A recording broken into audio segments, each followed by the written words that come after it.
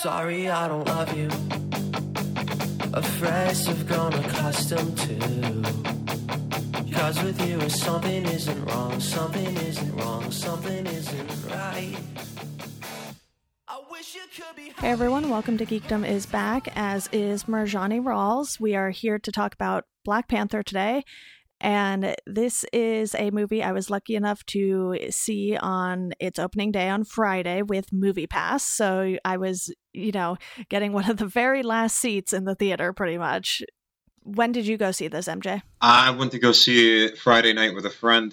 It was one of my movie theaters that I live next to. They have an IMAX theater with 3D, and it's literally never full. Like it's kind of full, but like it wasn't as packed as it was for that night. It was not only packed, but there were like generations of people. Like it was kids bringing their parents and then their grandparents for some instances, and it was packed. Basically, every seat was packed by the time showtime went. Yeah, I think when I got to the theater, there was one seat left in the third row and the rest were first and second row seats. So I just picked the third row one because I didn't want to be like so close that I couldn't see the entire screen. But because theaters have upgraded a lot now, and at least the ones by me, they all have like the recliners basically. So it's like the rows are much larger than they used to be. They're like twice the size that they used to be. So it wasn't as close as I thought it was going to be. So it was still a good experience. Yeah, we actually got seats that were, I mean, they weren't quite in the middle, but they were kind of off to the right a little bit, like a little bit in the aisle.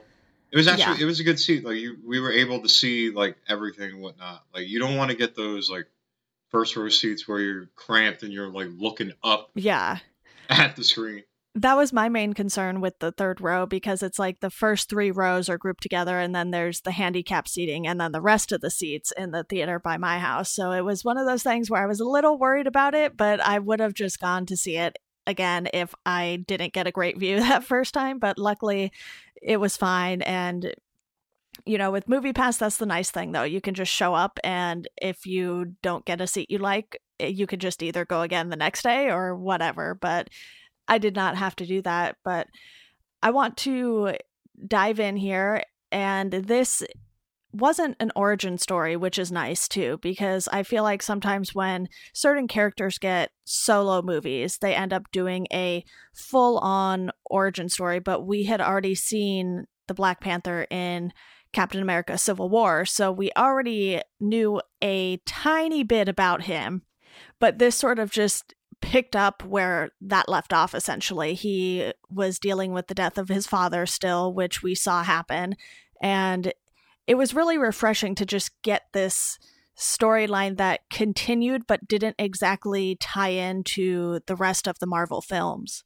Yeah, I think that was kind of one of my, I hate to like jump on DC for a little bit, that was kind of one of my qualms about Batman vs Superman, because with Batman, they just went into like the origin story.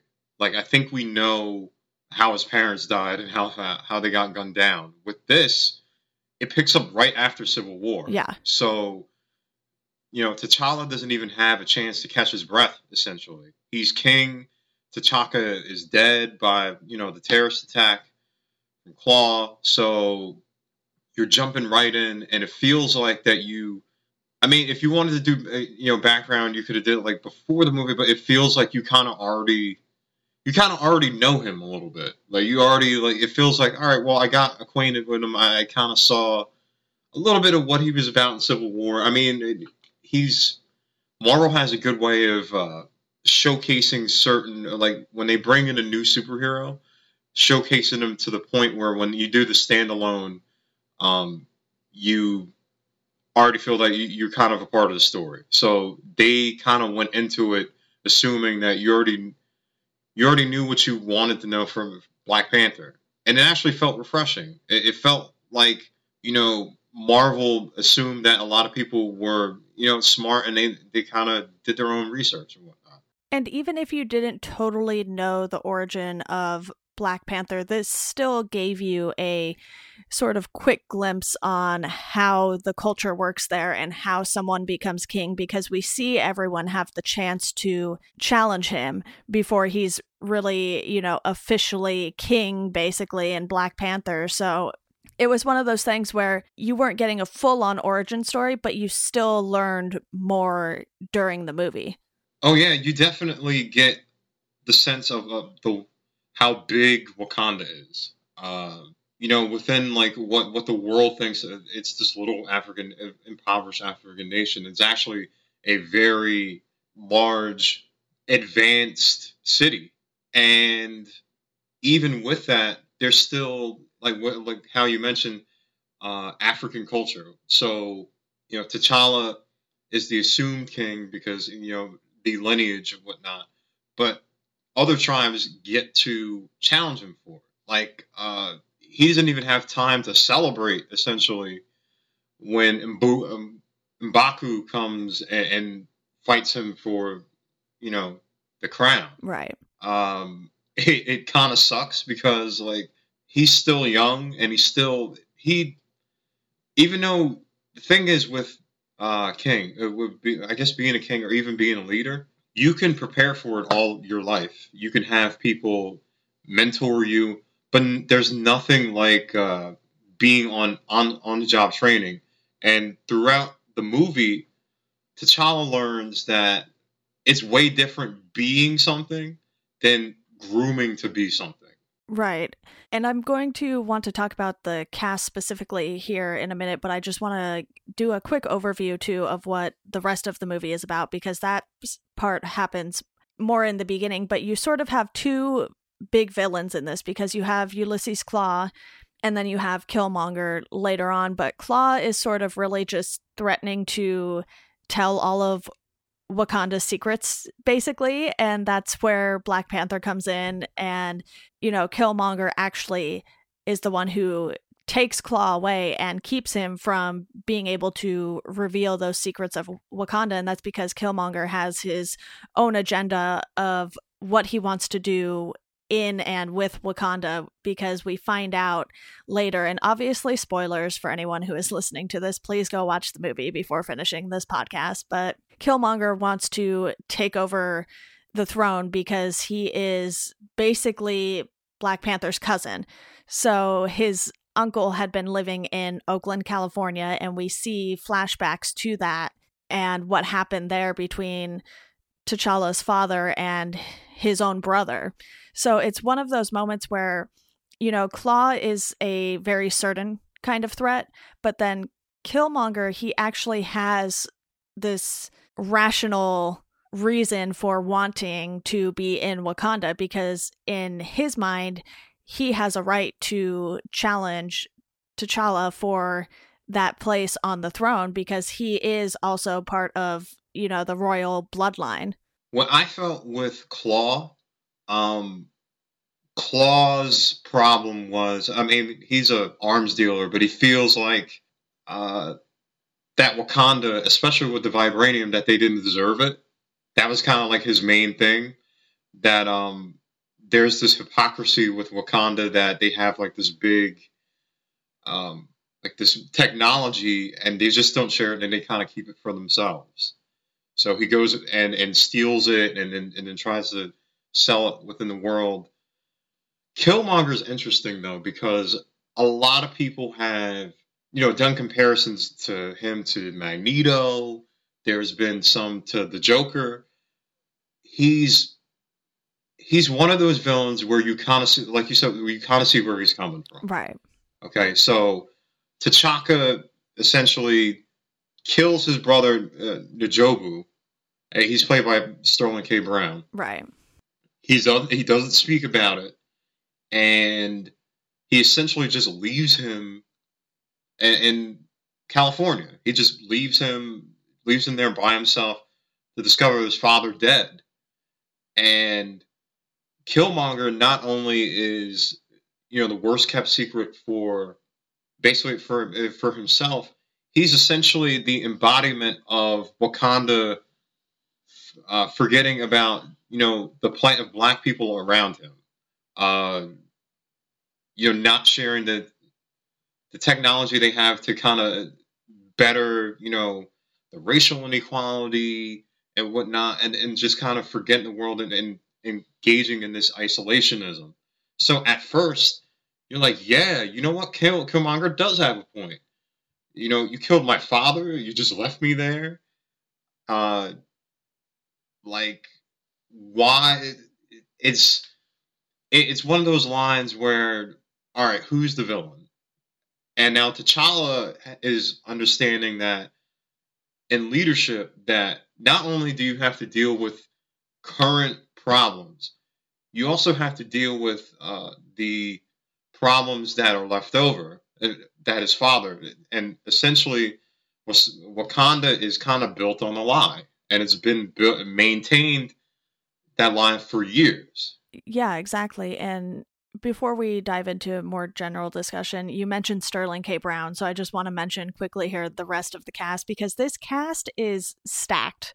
It's very stacked. You have Chadwick Boseman returning as Black Panther, Michael B. Jordan as Killmonger, and then just to run down the names here, you have Lupita Nyong'o, Danai Gurira, Martin Freeman, Daniel Kaluuya, Letitia Wright, Winston Duke, Angela Bassett, Forrest Whitaker, and Andy Serkis. I could probably keep going because there are probably some more familiar names here, but that is a very, very stacked cast in my opinion, and I think they did a really great job finding perfect fits for these actors and actresses. And this is a movie where, it's a male lead, but he is surrounded by all of these women who play such important roles in his life. And you have Shuri, who is his sister, his little sister, and she's basically like the tech guru of Wakanda. And I think, they just had personalities that fit these characters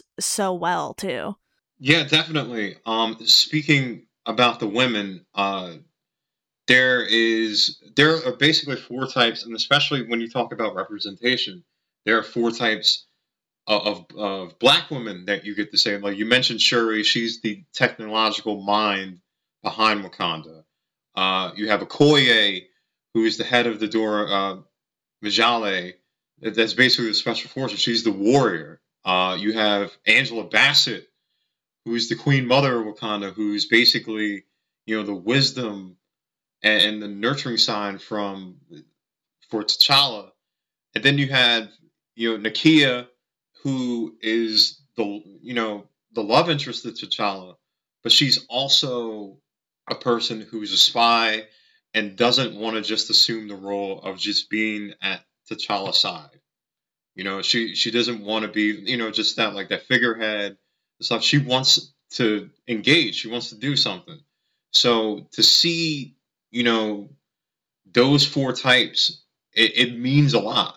It actually helps the movie forward. Like the driving force in Black Panther, like you said, of course, you have the male figures, but the driving force is women. Yeah, and it's great to really see the relationship between T'Challa and Nakia, because they have this past relationship that is sort of stuck with both of them. And then you can tell he wants her to stay, but he knows that she has this bigger sense of purpose, and he doesn't want to necessarily hold her down. So by the end of the movie, he comes up with this plan so that she can stay but still get what she wants. And maybe he wants her to stay for selfish reasons because of how he feels about her, but it's one of those things where he's king and he could probably just order people to do things if he really, really wanted to, but he understands the importance of not doing that and keeping these people close to him because he knows just how much good they're capable of doing. Well, I feel that their relationship is kind of a microcosm of basically the monarchy that gets challenged in Black Panther. Like you said, that Nakia is not just going to stay by his side and just kind of live out her days as a queen that's just like a figurehead and just stay in Wakanda. She wants to actually go out into the world. And that's one of the lessons that T'Challa has to learn, that, not everything is going to be like how his father was. Black Panther is very on the job training. He gets his, belief system challenged almost instantaneously. So, with each of the characters and stuff like that, they play a small role in that. They show that something has to change, especially with his relationship with W'Kabi, who's like his best friend, who I would say kind of turns on him. Yeah, he gets tired. He sees that T'Challa is basically going to go the same course as his father, especially when he doesn't apprehend Claw, and he sees Killmonger comes, not only kills Claw, but he comes and he promises, all right, we're going to do something different. So he instantly, goes with him. And at that point in the movie, you're like, can you blame him? Yeah, it's one of those things where it goes back to the idea that Killmonger does have a pretty good point that he's making. Wakanda has all of this technology that they could be using to help people. And even though, Killmonger doesn't have necessarily the right goal in mind for the end, because he just wants his people to sort of take over and start ruling the world, which is pretty much not what T'Challa wants at all. So even though he could definitely make life better for some of these poorer groups of people all around the world, he knows that a lot of what Wakanda has could also be used the wrong way, a lot of the technology and weapons and everything. And so he sort of has this moral dilemma that he's going through, and we see him sort of work through that all the way through to the end of the movie. And I do want to point out one thing that is kind of a downside with the Marvel movies because of this and Infinity War coming out so close together. It's like, it doesn't make that moment where Killmonger throws him off like the edge of the waterfall quite as powerful, because he's not dead because you've already seen him in the trailer for Infinity War. Oh, yeah, that's a good point. I didn't even realize that. He's talking about, getting Captain America a shield.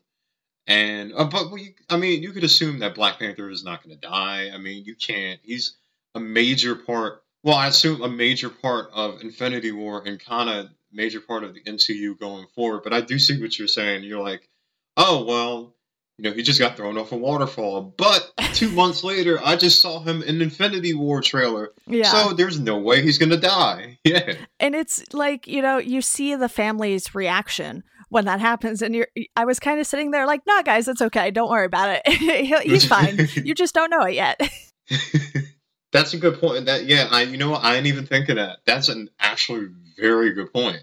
Like, the suspension of disbelief for people who were paying attention like you, they're like, oh, we'll see him in a couple months anyway. So, like... Yeah, and it's one of those things I didn't necessarily think right in that moment, but it was sort of in the back of my mind. I was like, all right, well, obviously he's not dead. So, they're not going to kill him off in the very first Black Panther movie after seeing him only partially in Civil War. So it's one of those things where, obviously Marvel definitely has something very good going for them with their slate of movies and everything, but then sometimes you just get these things, you're like, well, if you weren't releasing so many at once, you could space this out a little and have it work slightly better. But to still see his family have that reaction in the moment, you're kind of like, I feel bad for them, but I kind of know he's fine and they'll figure it out at some point in the movie.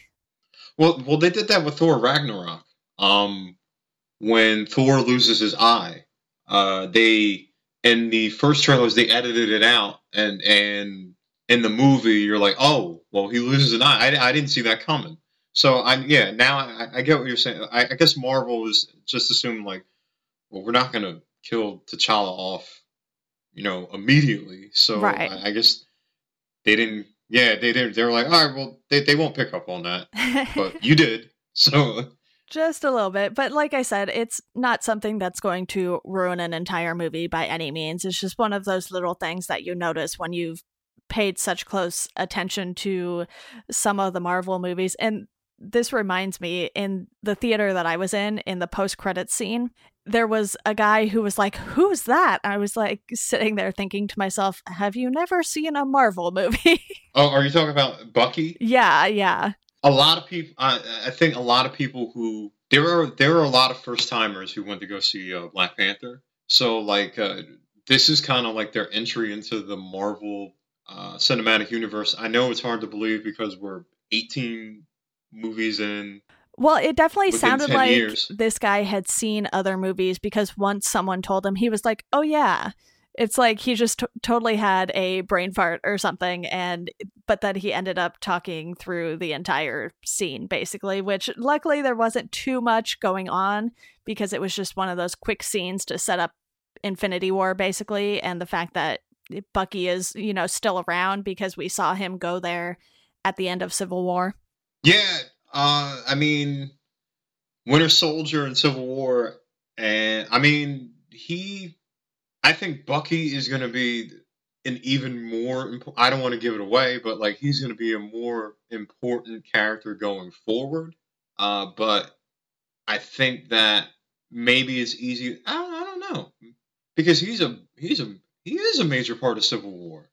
He's actually like the guy that kind of is still the catalyst from Winter Soldier. I don't know. Maybe I mean, I know you recognize them. I did too.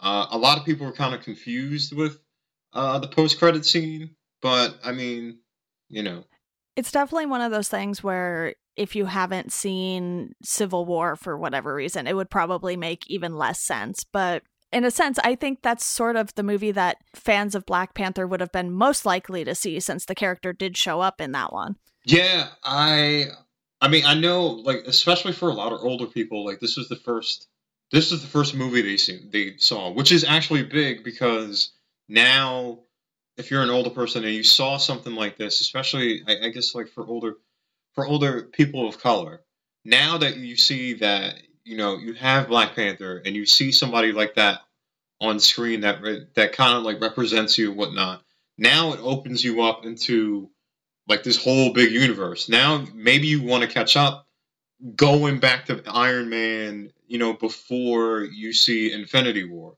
because a lot of people, because I feel like if you haven't seen any of these movies and you go and watch Infinity War, you're gonna be lost. Yes. You're not gonna understand the heaviness and the urgency of what is going to happen. You know what I mean? Unless you'd watched all the movies and you've been following it, because it feels like May is going to be a finality for this long stretch of movies that we basically had a decade of growing up with. Yeah, absolutely. But, we'll talk about what's next for the MCU at the end of the episode, just so we can sort of roll into everything that they have coming, because, Marvel is definitely still constantly, working on that slate of movies. But to bring it back to the big portion of this film here, it's when Killmonger is taking over the throne. He's already thrown T'Challa off the edge of the waterfall there, and you see right away, you just see it in his eyes that he knows what he's there to do, and he's going to get it done no matter what. And you have his family sort of just scurrying to try and get away from him, because they want nothing to do with him, and they're still unaware that, he's even still alive. But Nakia, she takes one of the little plants that, gives you the Black Panther powers before Killmonger burns the rest. So he takes his and sort of just wants it for himself. And then she's smart enough to take one with her, because she either feels like he's still alive, or she just knows that she has to have it so that someone can stop Killmonger from doing what he's going to do.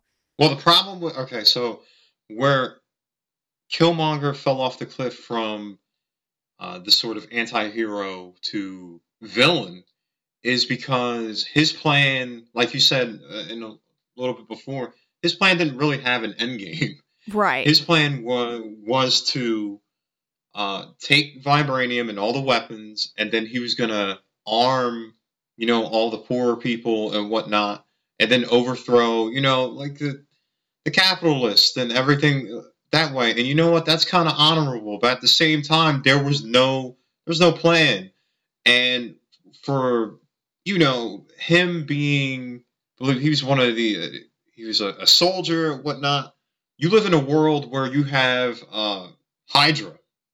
You are going to have the Skrulls soon. You had where the Avengers fought aliens and whatnot. You see where weapons like that, when they fall into the wrong hands, all hell breaks loose. So Killmonger just kind of willy-nilly just armoring everybody. It's essentially the Wakandan technology is going to go in the wrong hands. Who's to say that, the poor people, when they get it, other people won't get it, and it just breeds war. It's not going to breed peace. And if anything, it's going to just arm the next Killmonger. So he doesn't really think that through, and that's where the villainism comes in. That's where, I guess, if you're going to make the Joker comparison, he's just kind of an agent of chaos. There's no plan. Like the Joker said in The Dark Knight, I'm just a dog chasing cars. I wouldn't know what to do if I caught one.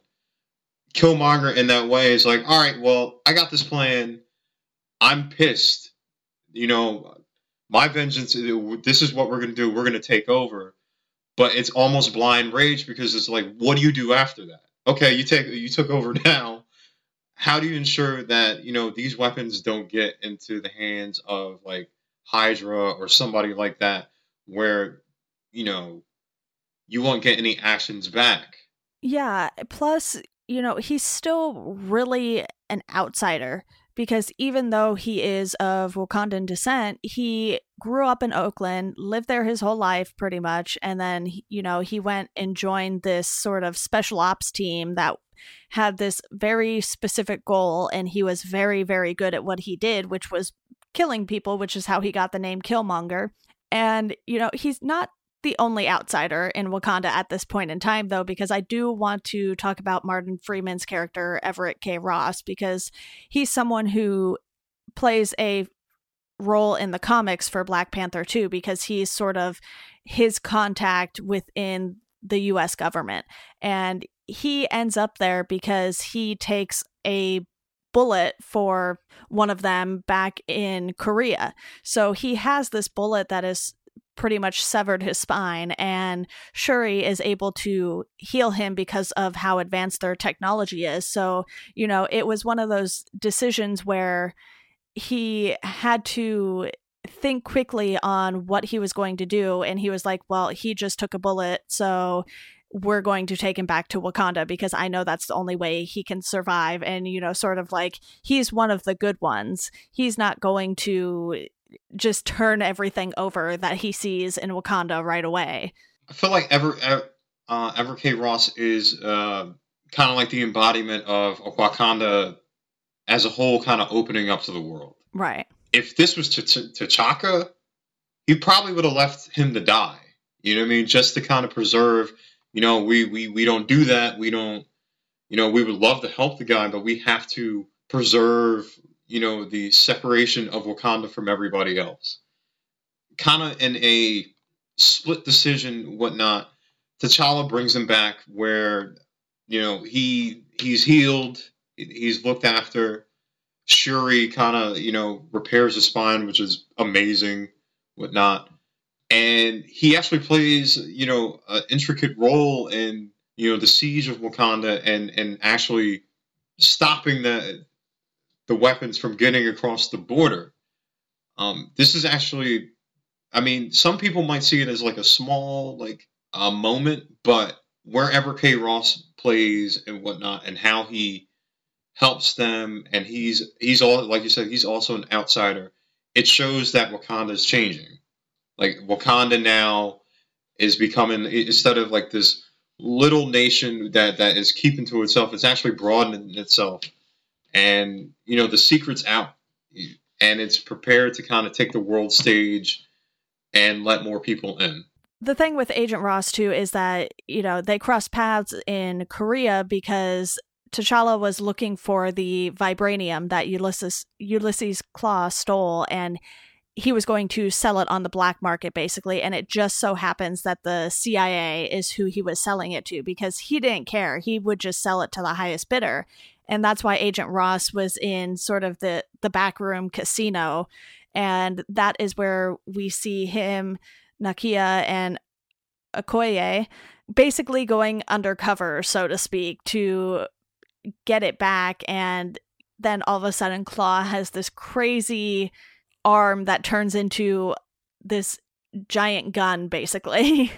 And it's one of those moments where Ross is definitely in over his head, because he isn't quite as aware of the technology that Klaue has as T'Challa is, because it came from Wakanda. So he's sort of the only one who really knows what they're going up against. And, Ross still has this sort of bravery about him in that moment when he takes the bullet when they're back in their interrogation room area and everything like that. So he's definitely a character. He brings some levity to it as well, because when he wakes up in Wakanda, he's like, where am I? And then he sort of just is looking around like a kid in a candy store, and he just kind of wants to know what everything is. And then you see him later again after that still try and save the day, and he kind of does, because he is in the aircraft simulation flying the plane, because he's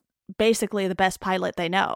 So even though he's not a part of the culture of Wakanda and everything, he still has this nobility about him that I think T'Challa really respects. And that's why those two characters, even though they might not see eye to eye on everything, they are at least cordial enough to work through it and get along and have sort of this same fight for good. Well, yeah, if you remember, they didn't have the most rosy relationship. They were arguing on who would have custody of Klaue. Yeah. Ross was like, no, he's going back to the FBI. T'Challa's like, no, he's coming back to Wakanda, and he's going to face us there. A cool moment is that when Ross was kind of doubting himself, especially like, dude, you have to fly the plane, or I guess the virtual kind of reality plane, which was actually really pretty cool. And they were like, no, you have to do it and whatnot. And it kind of helped him get back to being a fighter pilot and stuff like that. And even though he's in the FBI, he actually helped save Wakanda. You know what I mean? He preserved them showing Wakanda on their terms, because if those weapons went across the border, then all hell presumably breaks loose, and who knows who's going to get them, whatnot. Even though, spoiler alert, Killmonger dies soon after, the cat would have been already out of the bag, and you can't necessarily put that right back in. Yeah, and speaking of Killmonger dying, why don't we go ahead and talk about this big battle that he has, because T'Challa comes back and is like, hey, I'm not dead yet, so you're not king yet, basically.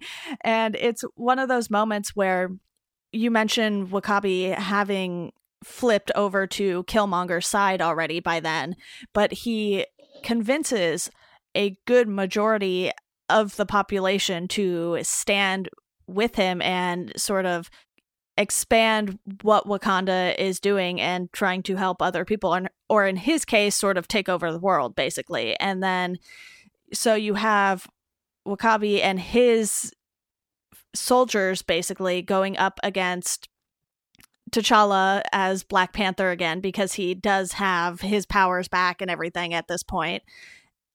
And then you have Okoye and her army of women, and they just totally start annihilating each other. And, there are definitely losses on both sides, and even Shuri gets involved in the fight.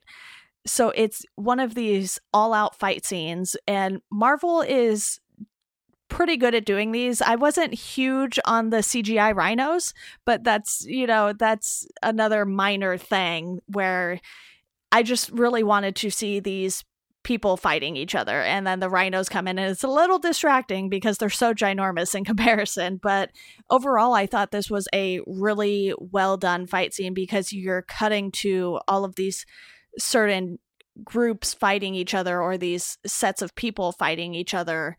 And when you have Shuri getting involved, you're like, okay, this is definitely out of hand if she is stepping up here and getting involved, because she's typically behind the scenes making the tech and the suits and everything for them, not the one on the front line fighting. Well, in the comic, Shuri actually becomes Black Panther. So, I mean, I don't know if that's going to happen if they do a sequel or whatnot. But the fight scenes are actually well done. And it's from, the tribal fight scenes where T'Challa, loses power to fight for the kingdom. There's that Buskin car chase that was actually pretty cool. Yeah, that was very well done. I really enjoyed that scene. And the final one where it's everybody, it's the Dora Milaje fighting Killmonger, and then you have M'Baku who comes later and fights there and whatnot. It didn't feel okay. So with Marvel movies and their big fight scenes, and if you saw this with like Civil War or whatnot, everybody kind of has their moment. Like it doesn't feel overwhelming. Like everybody has like their I guess their time to shine. There's a moment where with W'Kabi and Okoye, they're actually married, and he goes to her, and he charges at her with one of the rhinos, and she just kind of like drops her staff, and the rhino just stops and respects her. Yeah.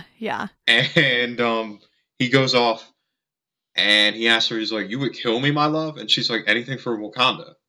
And he just kind of drops down, and that was a powerful moment because if you know, Okoye is all about country. She's very prideful, nationalistic in Wakanda.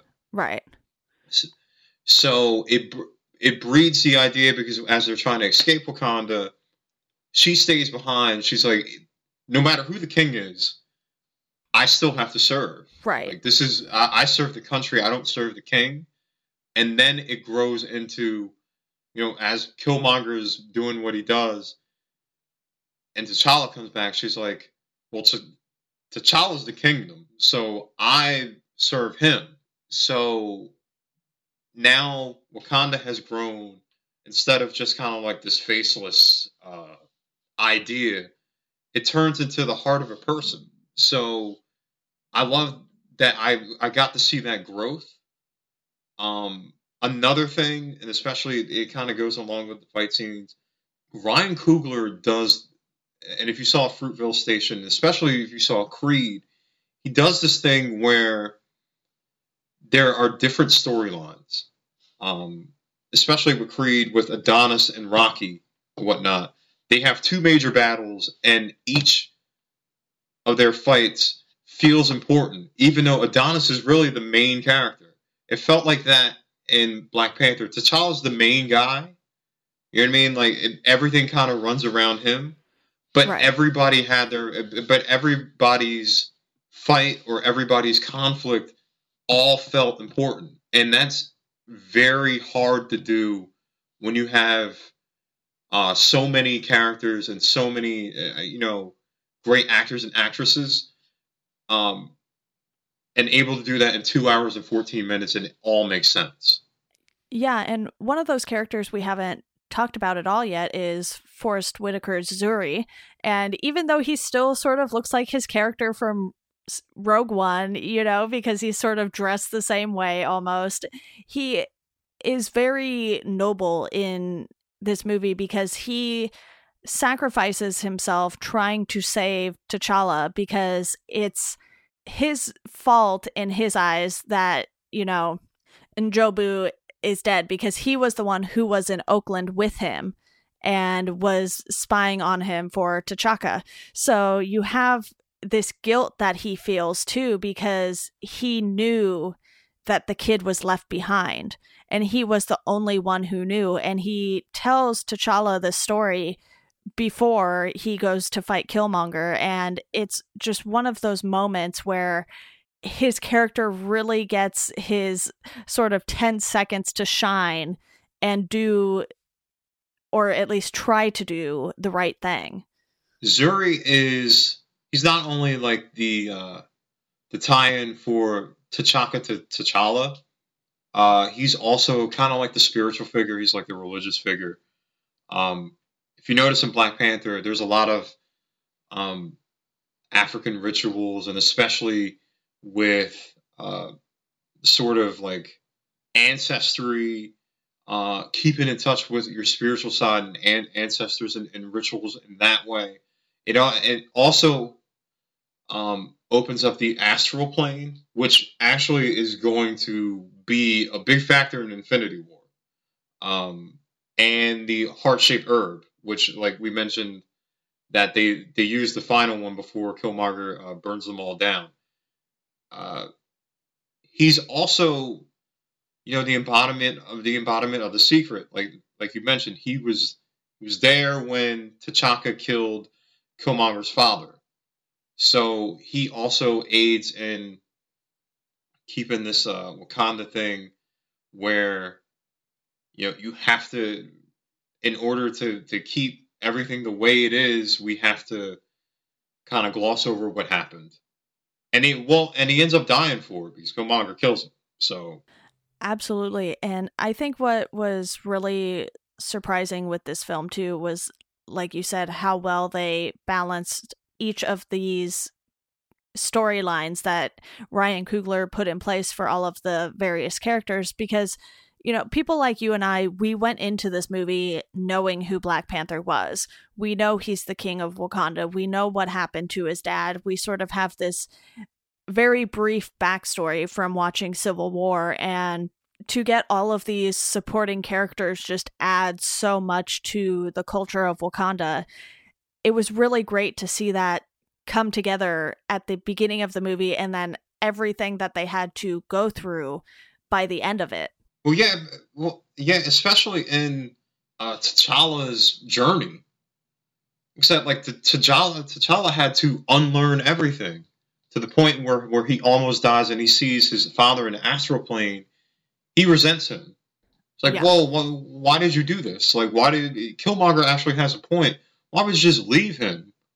There's a line in the beginning where T'Chaka says to T'Challa, you have a great heart, and I guess, like, and you're very kind, but that doesn't necessarily make into a great king.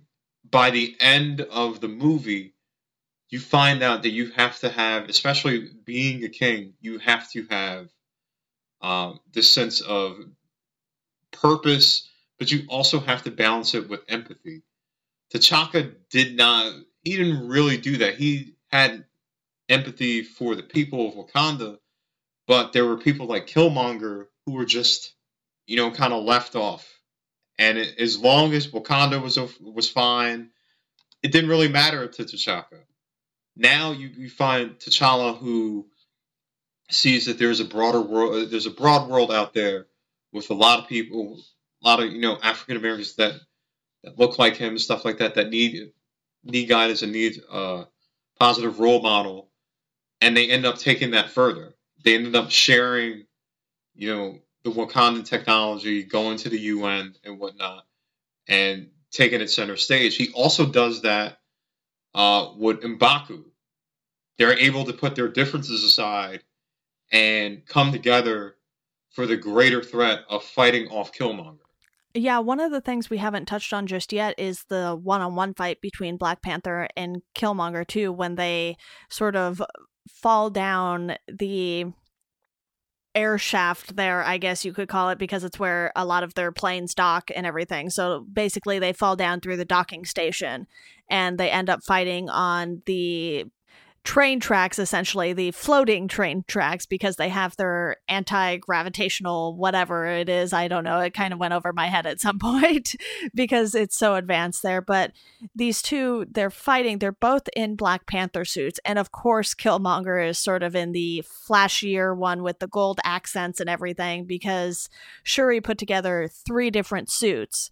And the one that Black Panther has on is sort of the most subtle of the 3, and Killmonger has on the flashier one. So you sort of just, even in the costume selection or the suit selection, you get this difference of personality that is very obvious right away just from that. And to see these two fighting one-on-one, Killmonger obviously is, you know, a bigger build than T'Challa is, and he has all sorts of military experience, but it's T'Challa's will to just not give in to this guy that really puts him at the advantage.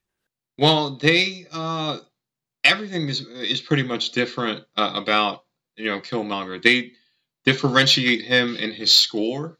They differentiate him in his accent. It's more of an American accent, and he talks more, you know, like somebody who comes from Oakland, instead of, you know, like with an African accent, and I guess speaks proper and whatnot. He is basically the, you know, he's the update. He's the disruption. He's the personification of disruption in a human that comes and tears down the fabric of, you know, Wakanda and their isolationism.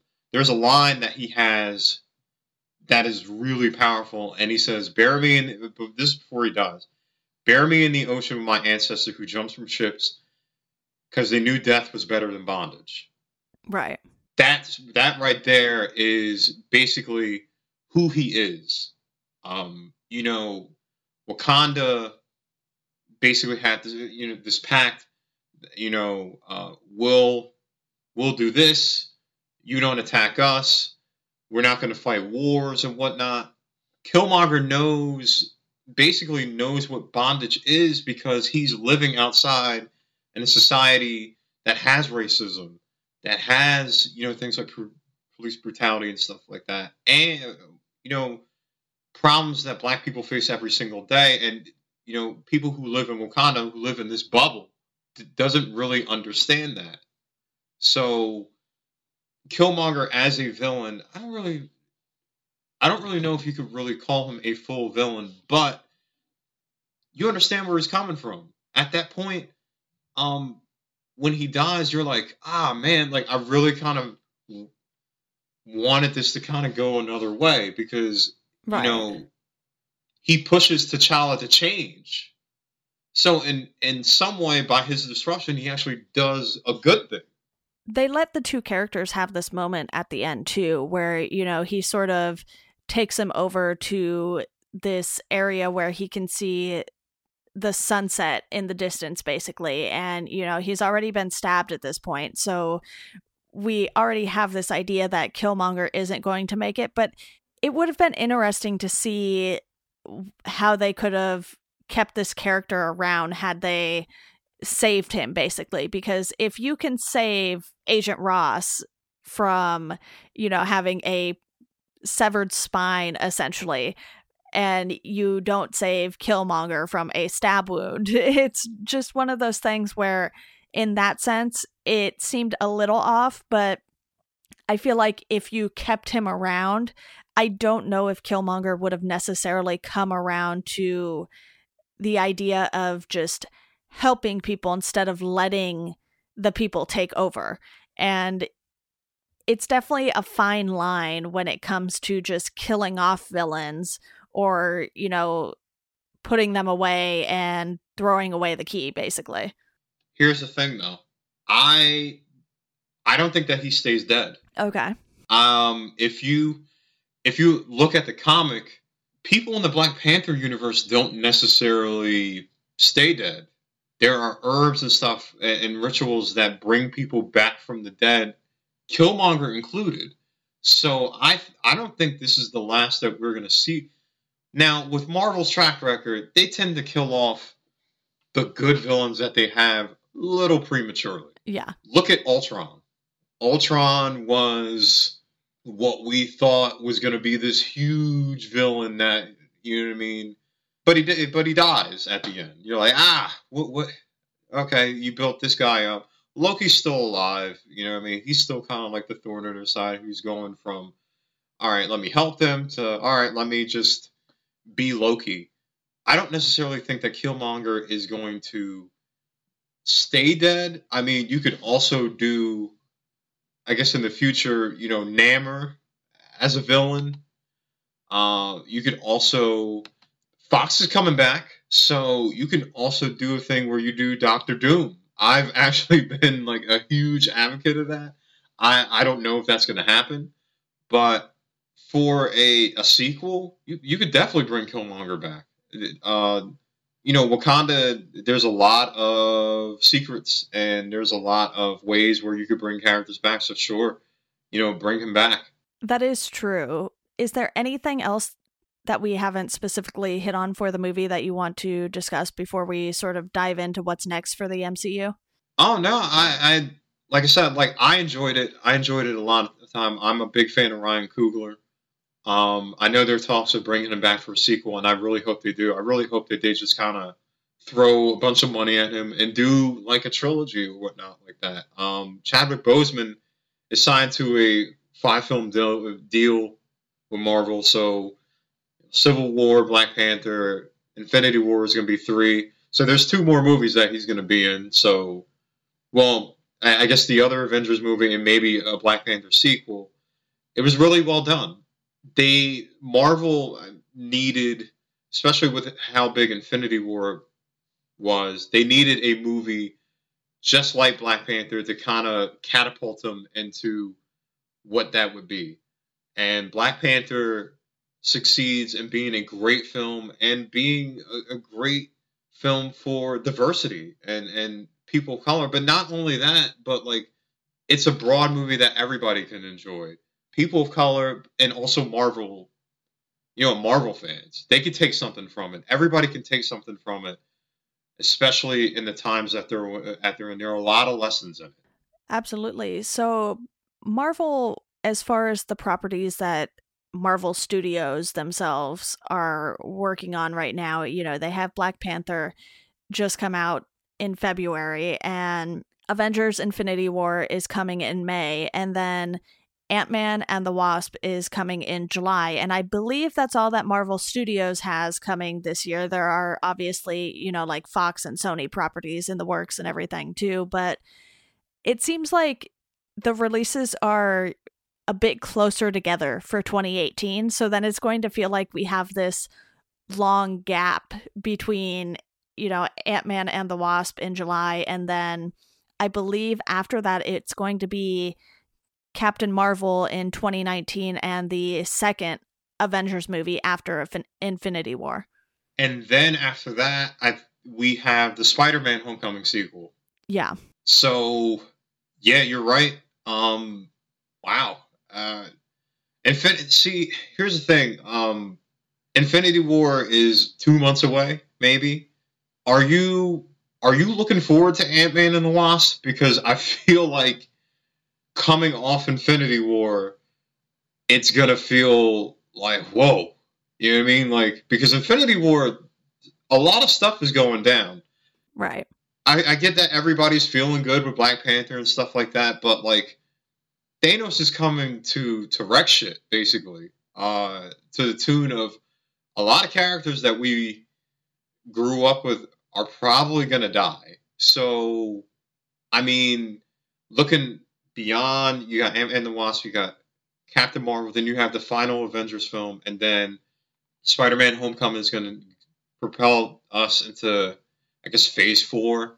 Right. And then you have Guardians of the Galaxy Volume 3. But I don't know what they're going to do after that. They apparently have 3 movies slated for 2020, but we don't know 2 of them. I don't know now that they kind of, if the sales finalize, if they're kind of waiting and seeing if they can use, you know, those Fox properties.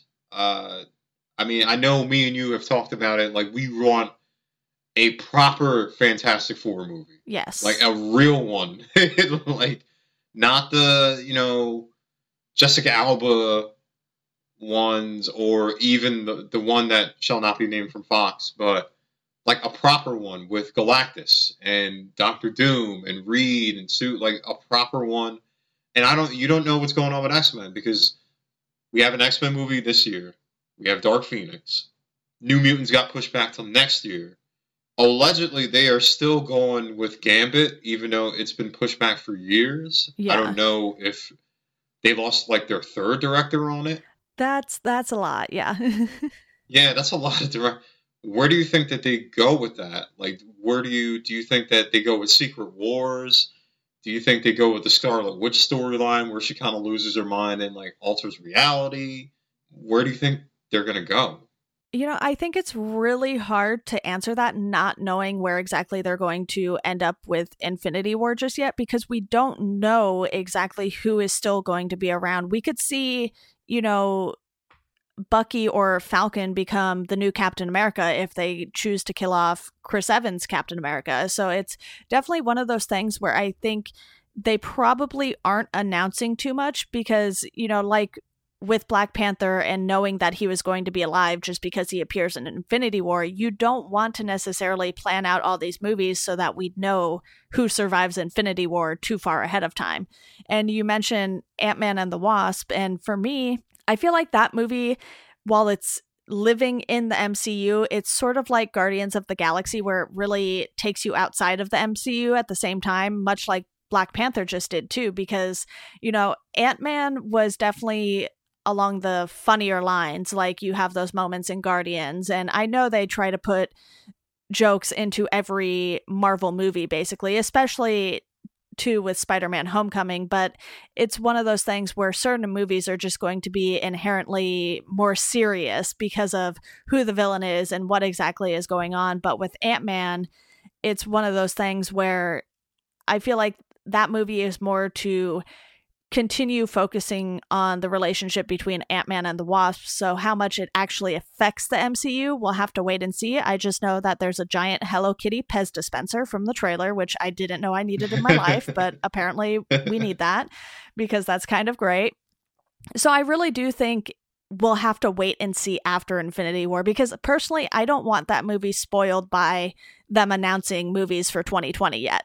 So it's a fine line that Marvel has to sort of walk for the next couple of months here, because you don't want to just be like, oh, hey, Chris Evans signed an extension on his deal, so obviously he doesn't die. Yeah, Chris Evans and Liam Hemsworth's deals are up. Yeah. So you actually make a good point that announcing those two 2020 movies would probably ruin like where they're going with Infinity War. So maybe they wait until after May 3rd, 2019 to kind of announce where they're going. Because apparently from Kevin Feige, they got like 20, 30 movies already in production, ready to go, which is in contrast to DC, where DC's announcements is, oh, well, we got a new vice president. Yeah. Maybe we're doing Flash. Hey, maybe we'll do 3 Joker movies and whatnot. Hey, you know what? Maybe we'll do, on top of that, you like Harley Quinn? We're going to give you 3 movies. They're not in production yet, but that's what, it sounds good. So Marvel actually has a plan, and I'm sure they kind of know where this is going to go. But I'm with you in that I don't want to know until the aftermath of Infinity War. Yeah. Because I'm pretty sure we're all going to be sad when such and such dies or whatnot. And, by some miracle, Hawkeye survives. Thanos is going to get the Infinity Gauntlet, and Hawkeye somehow is going to just walk out and be fine. So really the only one that's sort of spoiled for us is Spider-Man, because we know the Homecoming sequel is coming. So it's one of those things where that I don't necessarily mind so much, because that's, Marvel and Sony sharing the rights to that. So Marvel can't, they probably could dictate when Sony announces things, but it's sort of a little different relationship with that character because it's this shared property at the moment. And, you know, I am totally fine with Marvel keeping things close to the vest for now, because DC has really had a problem with announcing things or having things leak and then having nothing come of them, because, you know, earlier today, actually, we're recording this on Thursday, February 22nd, it was announced that Joss Whedon is no longer on the Batgirl movie. So now that movie is in limbo. And, you know, I really do want DC to succeed too. It's not even that, you know, I don't like DC's movies as much as Marvel's, because I don't like the DC characters as much. I possibly like a lot of the DC characters more than I like some of the Marvel characters. It's just that it really feels like they don't have total control over all of these things that are going on, and I feel like they really should, because, you know, Marvel has figured out what works for them. They know when to announce their movies, when to drop trailers, and DC, it just seems like a mess right now with everything they've been announcing, and it's like an overload, and you're like, okay, sure, DC, these things sound good, but how many of them are actually going to happen? I don't know anymore. Yeah, Joss is off the project. Not to knock him, because, you know, Joss has done some good stuff. But if you've seen Justice League, you probably know why. And maybe people at the WB actually watched the movie for the first time and saw how disjointed it was. But, yeah, I don't get it. Me and you, we read and review comics, and you see the great storylines in DC and what they could do and whatnot, and it just can't get it together. We also, I'm going to give credit to Collider, because I heard this, and me and you watch a lot of DC TV too. There's nobody steering the ship in DC. So what they've said in Collider, and they should probably go to Greg Berlanti and tell him, here you go, here's our film universe, please get it together for us. Because if you watch The Flash, Arrow, Supergirl, all that is amazing. And they do all these crossovers and stuff like that, and it feels fluid. Like, their team up and them bringing Superman in is way better than Justice League, which is crazy. And now with Marvel, it feels like me waiting for Infinity War, it feels like the finish line. It feels like that, like, I've grown up with Tony Stark. I've grown up with, you know, Captain America. I've grown up with the Hulk. I've grown up with Thor. I've grown up with these characters. So I have an emotional investment on how the Infinity War ends. You know what I mean? Like, I've invested all this time, good movies.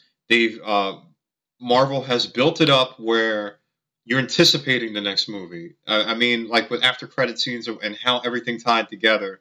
Now it feels like, all right, well, this is it. Like, this is the big event. This is the payoff. We're finally getting the payoff. Right.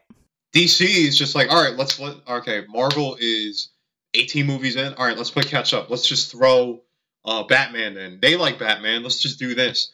And Superman, we don't really like him, but we're going to throw him in there. And Wonder Woman, that worked. All right, we got one. You know what I mean? Like, it's just, I don't know. Especially with the news you just said, Joss is gone. Okay, what movies are in production? I don't know. Yeah. It's just one of those things where I feel like you and I could probably brainstorm all of these different, like, editorials on what DC could or should do. And I've actually written something about, like, the Batman trilogy and everything already, but yeah, you wrote something really good about that, which DC actually needs to read, because they have Matt Reeves just kind of sitting and wanting to do a Batman movie and nothing's happening. And then, you know, Ben Affleck, one day he wants to be Batman, the other day he's gone. So you know what? We don't know. Yeah, well, thank you for that. I am glad you enjoyed the article. But, you know, Marvel hasn't been perfect, but they have this quality to their movies where even if you might hit a down movie, and like something like Age of Ultron, where it didn't hit as well as some of the other movies, you still get this broad storyline that's continuing with each movie that they can build on for the coming movies. And it's just something that I feel like with Kevin Feige, they really figured things out early enough to where even if they have these low spots in the different phases, it's still enough to keep sustaining more and more movies being built upon those. So it's one of those things too where I think Black Panther hit a whole new audience too because of how important it was culturally. And obviously there are probably going to be people who don't like it for this reason or that reason, and that's their right. They're kind of wrong, but whatever. And they have so many characters they can build on, and the fact that DC just can't get it together in the movie universe it's more disappointing than anything else. So, right now I'm definitely looking forward to Infinity War and even Ant-Man and the Wasp. And with DC, I'm kind of like, oh, well, we'll see what happens with these things. Yeah, the one thing that DC has going for it is a strong female character. It has Wonder Woman, but it's so saddled in, I don't even know what, that now Marvel is going to catch up to that now because you have the Wasp coming up. And then you have Captain Marvel. So they're going to cover all bases. And then I don't know where DC goes. Yeah, exactly. Well, like I said, you and I could probably brainstorm a whole series of articles on Marvel and DC movies in general. And, one thing I do want to quickly mention here before we go is I want to tell you all to listen to the Black Panther soundtrack. You can listen to the score and the one that Kendrick Lamar co-produced, which is music from and inspired by Black Panther. Both are fantastic. Check those out. I'll have links and everything in the show notes here. But MJ, thank you so much for coming on to talk about this. I know you and I both wanted to see it right away. And I'm not typically huge on going opening weekend to see a movie, but this one, I was glad I was able to sort of sneak my way in there with MoviePass and get to it sooner rather than later. Oh, yeah, no, thank you for having me. I know leading up to this, we talked about like seeing it and we braved the crowds and it paid off. Absolutely. Well, that wraps up the discussion for today. You guys can follow the podcast at GeekdomPod on Twitter. Welcome to Geekdom on Instagram. That is something newer that I'm doing. I'm trying to keep up with posting, photos for the episodes every week that are related to the topic. So you'll see something for Black Panther here if you follow us on Instagram, and we're at Welcome to Geekdom on Facebook as well. And if you just spread the word about this podcast, that is all I ask, get some more people listening to this. And as always, thank you all for listening, and we hope you enjoy the rest of your day. Take care.